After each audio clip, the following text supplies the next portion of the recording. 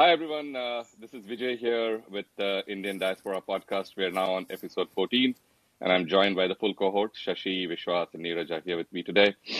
Today, we're going to explore a topic with which we started the podcast, the election of Rishi Sunak to Prime Minister of UK. This is quite a development. All of us are watching from the sidelines as it seems like maybe the power balance has shifted, and somebody with origins from the subcontinent is now running the country, the UK, which nobody would have imagined maybe even 2 to 3 decades ago. So, what does this all mean? How are we thinking about it? And what are the questions it's also bringing up? Here are some of the things that we want to explore today. And Shashi, since you're in the UK, you're the expert who's watching it live in action.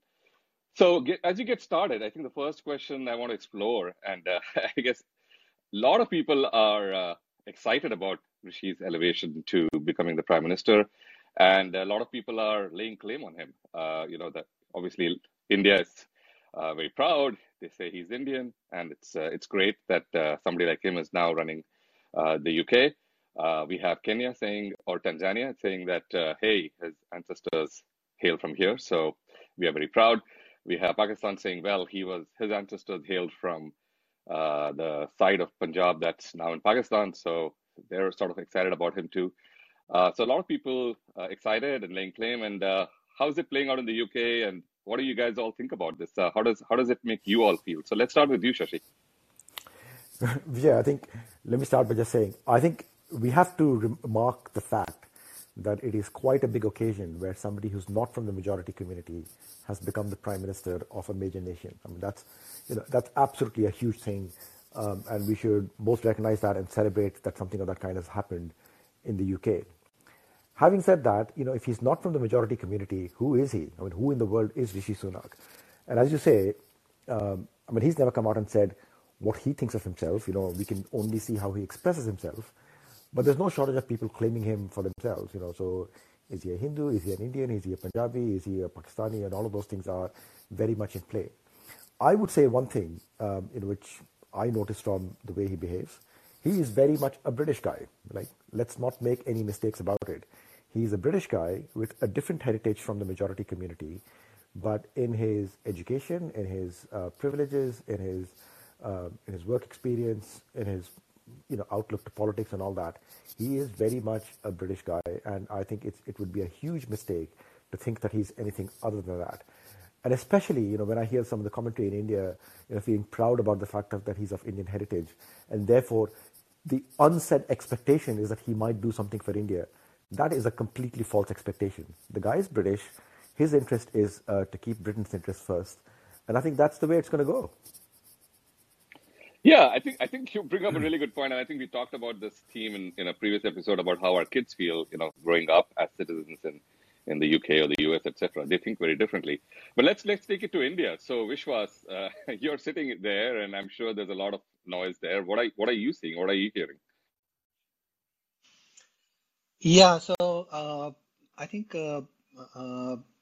Shashi put it very aptly that a person of a minority community has become the head of the executive part of government, and that is good. And I was thinking that hey, we reached there first in India. I mean, there was a time when we had Manmohan Singh, who's a Sikh, who was our prime minister.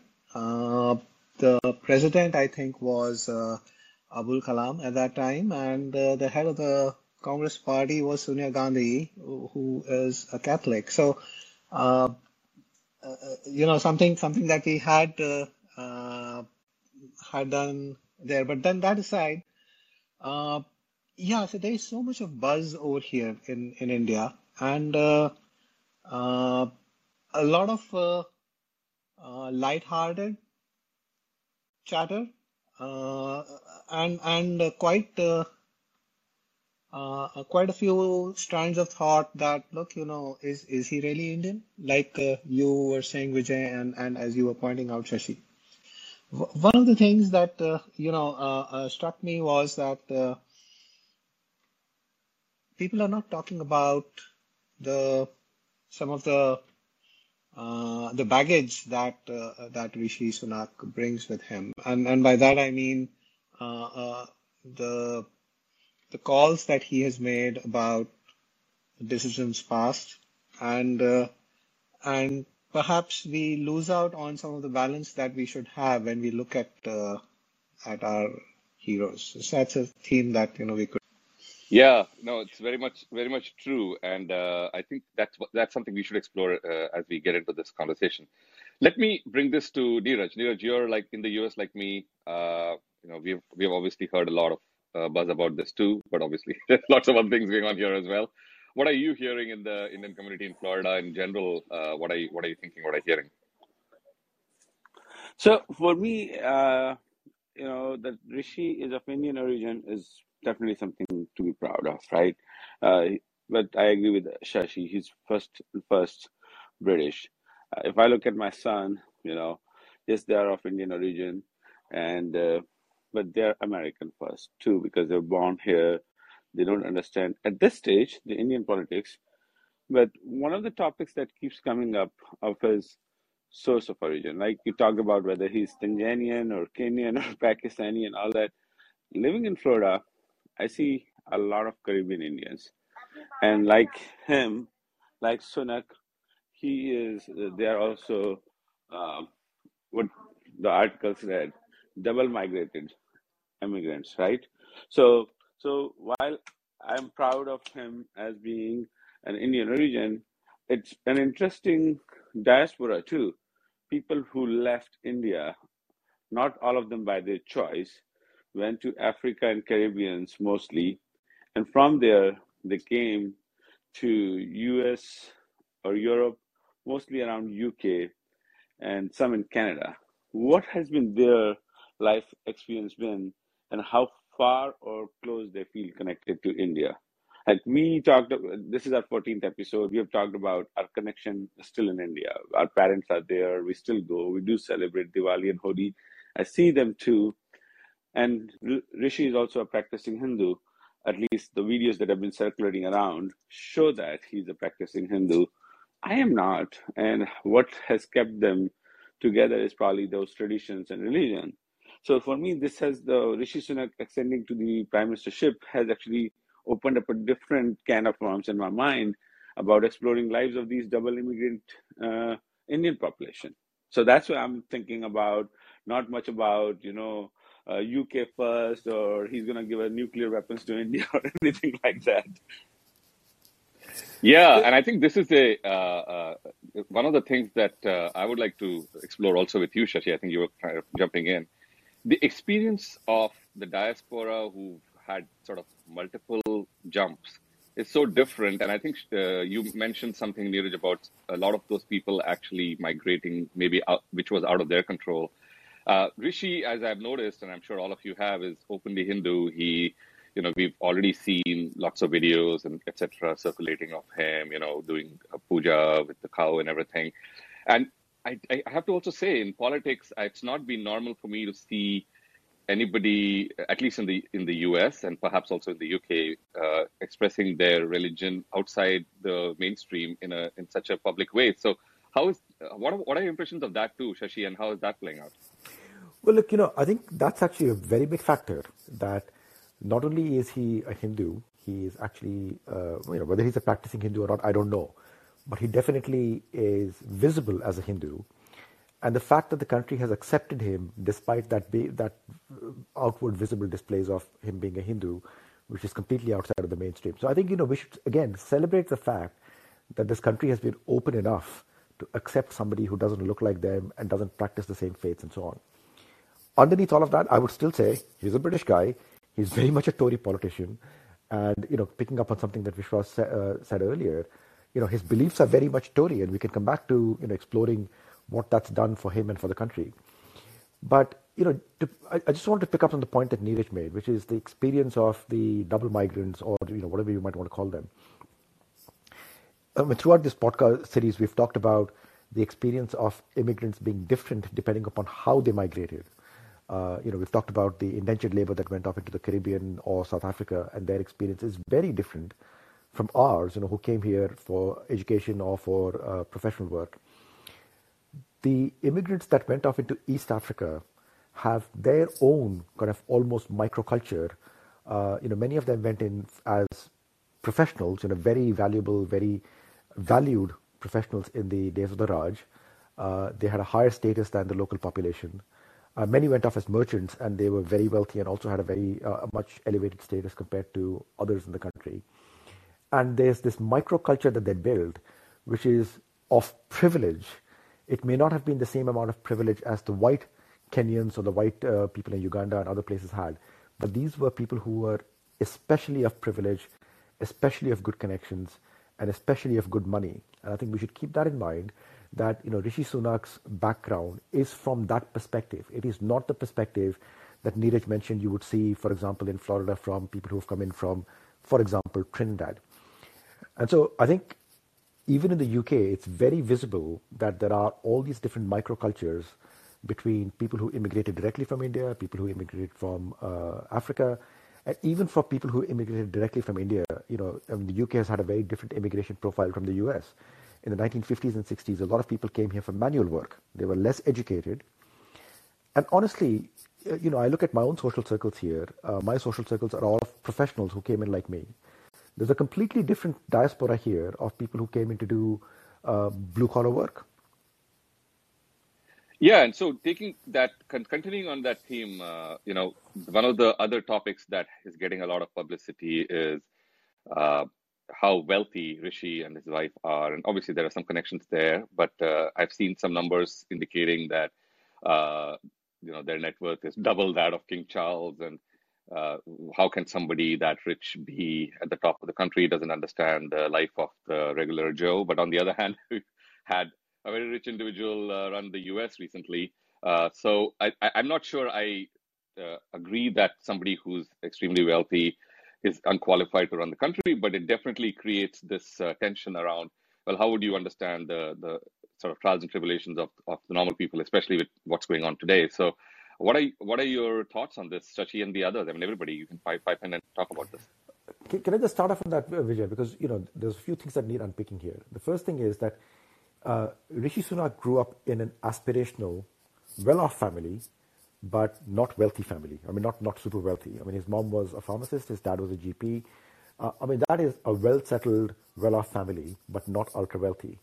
And the fact that he says that he went through, the experience of working in his mom's shop and all that, is absolutely true. And that is exactly the sort of thing that every country should celebrate in terms of being an aspirational family. The fact that he's married somebody who's incredibly wealthy is, to my mind, by the by. That's not. I don't think that should become a reason for assuming that he therefore doesn't understand how normal people live. That you could say that of a lot of people. The reality is that even if you look at among the four of us, the sort of income levels that we have, it's very difficult for us to figure out what people much lower down on the income scale actually perceive on a day-to-day basis. I think where there is a real issue, and this became a topic, earlier in the year, is that his wife was using this tax provision called a non-resident domicile,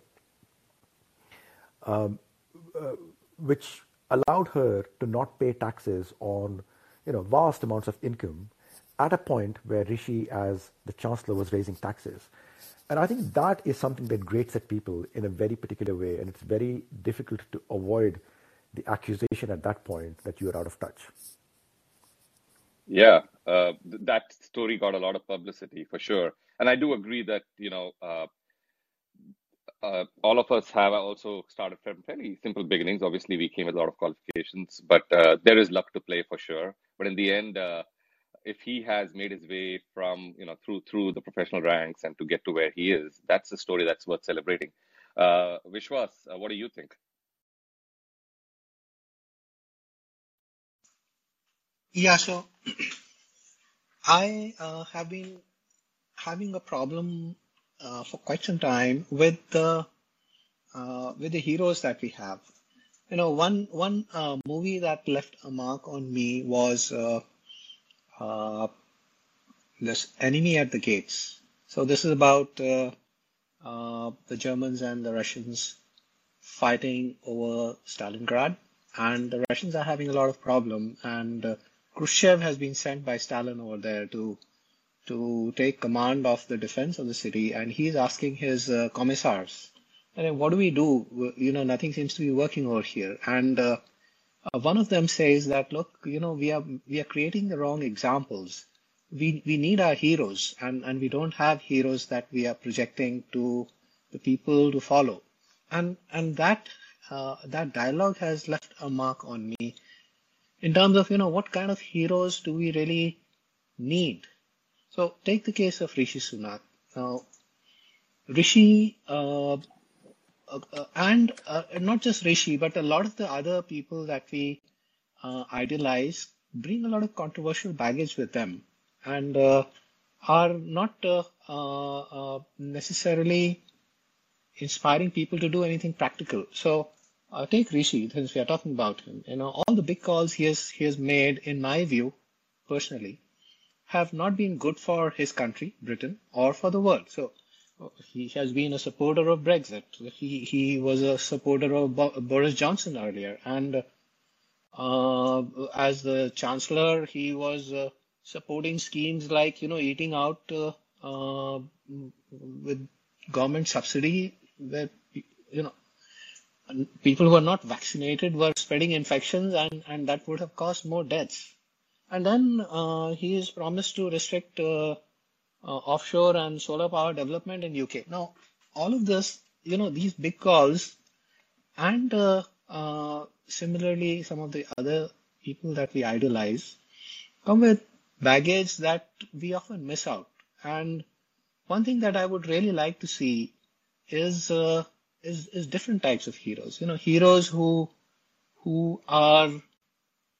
have their day-to-day struggles, but are able to find the space and the energy to help or contribute. That is something that we are missing, and that is something that has stayed with me. When I remember that scene, and whenever I remember, or rather, take note of the new heroes that keep coming up in our social media and in our news. Yeah, that's actually a great segue into something that I wanted to explore with you guys today. Is about noise, right? So of late, it would seem, based on what you said, Vishwas, that uh, we have probably changed the type of heroes that we celebrate today. I guess I'm actually putting Rishi in a different camp on that conversation based on what I want to get to. But a lot of attention nowadays is paid to people who make a lot of noise, right? And you can think about everything that's going on in the news today. I mean, everywhere you look, you only hear about Elon Musk and Twitter and stuff like that. And he's making a lot of noise. And Boris Johnson also was somebody who was always constantly in the news and used up all the oxygen in the room, right? Whereas we don't seem to talk a lot about people who are quietly plugging away in the background and doing the work. And it almost feels like a comparison between Elon Musk and maybe Sundar Pichai, right? Who's a quiet guy, but obviously running a big company and probably doing a lot in the background, but nobody's talking about it. And I feel like since Rishi was appointed, things have suddenly gone quiet, right? Till the day he was appointed, there was all this noise with Liz Truss, and before that with Boris Johnson, and now it almost feels like the adults are in charge, and you're hearing nothing. It's almost like the work has begun, and this guy is working away in the background. So I think that's a plus for him, even though we may not agree with everything he does. So what are your thoughts about that? Like this whole idea of idolizing people who just create so much noise, whereas those who are actually just plugging away in the background and doing the work. Hey, look, we've had so much noise in this country, in the UK, ever since the whole Scottish referendum happened in 2014, and then the Brexit referendum in 2016, and the whole aftermath of Brexit, and then Boris. I think a bit of quiet time would be very deeply appreciated by many people in this country. A bit of quiet competence would be a fantastic thing. And actually, if you look back at previous episodes in this country's history, I mean, especially the aftermath of the financial crisis in 2008, whatever one might say about Gordon Brown and his government, they dealt with it very competently, and they dealt with it very quietly. Gordon Brown was not the kind of narcissistic character who would be on the TV all the time. And his chancellor, Alistair Darling, who I had the great fortune of meeting a few times, was even a quieter person than that. He was just very quietly competent. And I think what the country expects out of Rishi Sunak right now is exactly that sort of quiet competence. But to echo a point that Vishwas made, and I think this is where the real danger comes in, many of the calls that Rishi has made on some big things, including on things like Brexit, were the wrong calls.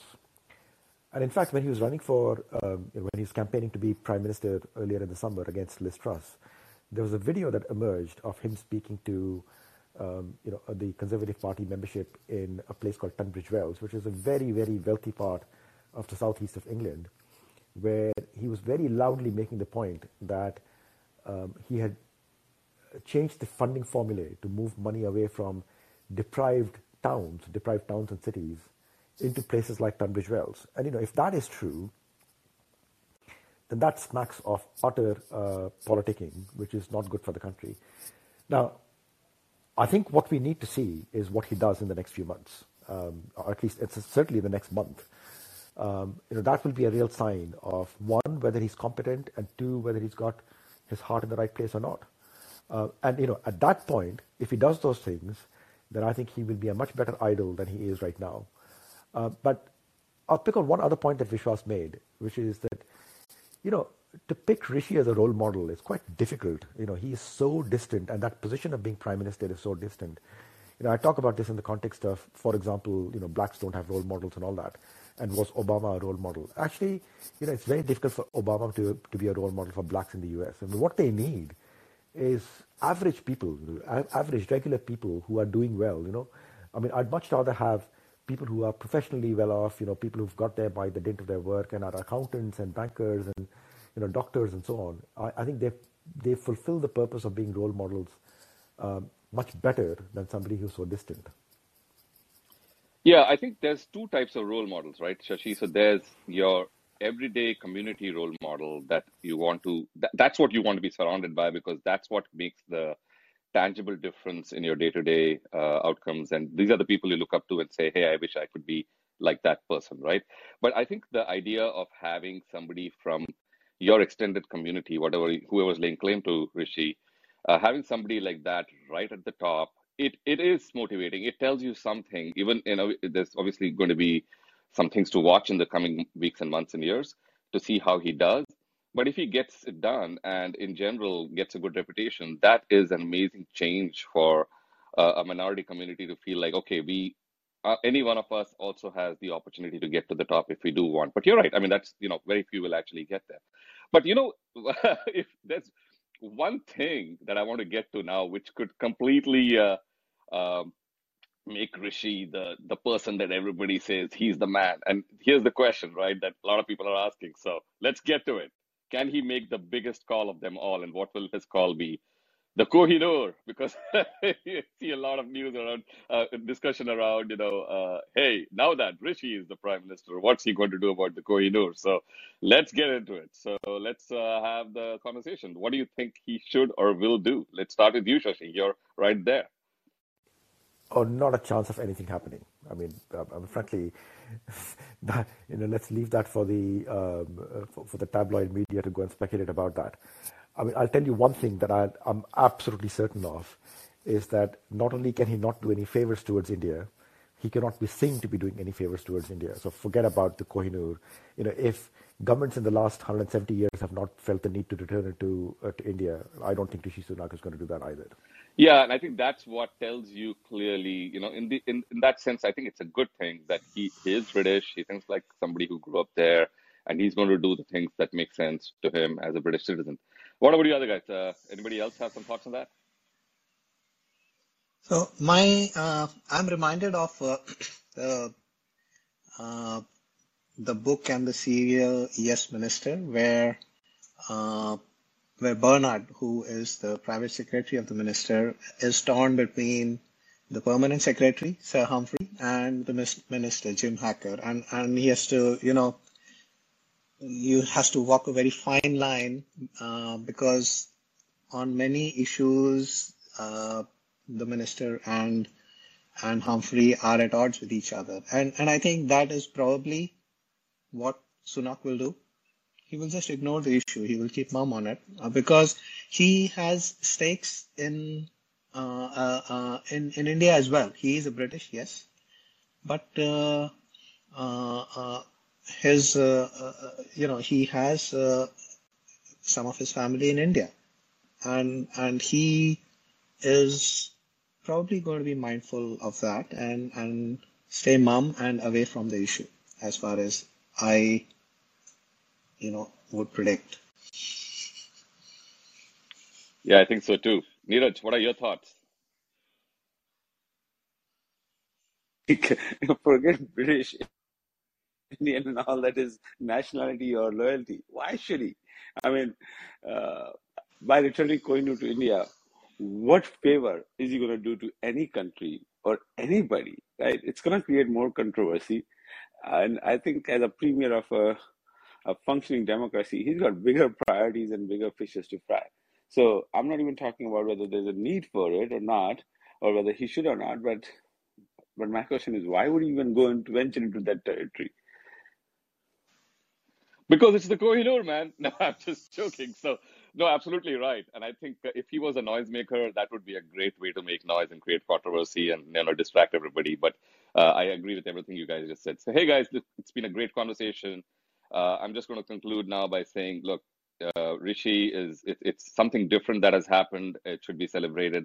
Indian, Kenyan, Pakistani, Hindu, whatever. Somebody who looks like us, a little bit more like us is it's a proud moment for us to feel like, okay, this kind of glass ceiling has been broken, and it's possible. I think it's also a testament to the British people that somebody like Rishi is in the position of prime minister for their country. So wishing him the best. All of us are watching from the sidelines and hoping that he does a great job and it's not another like competition with a head of lettuce.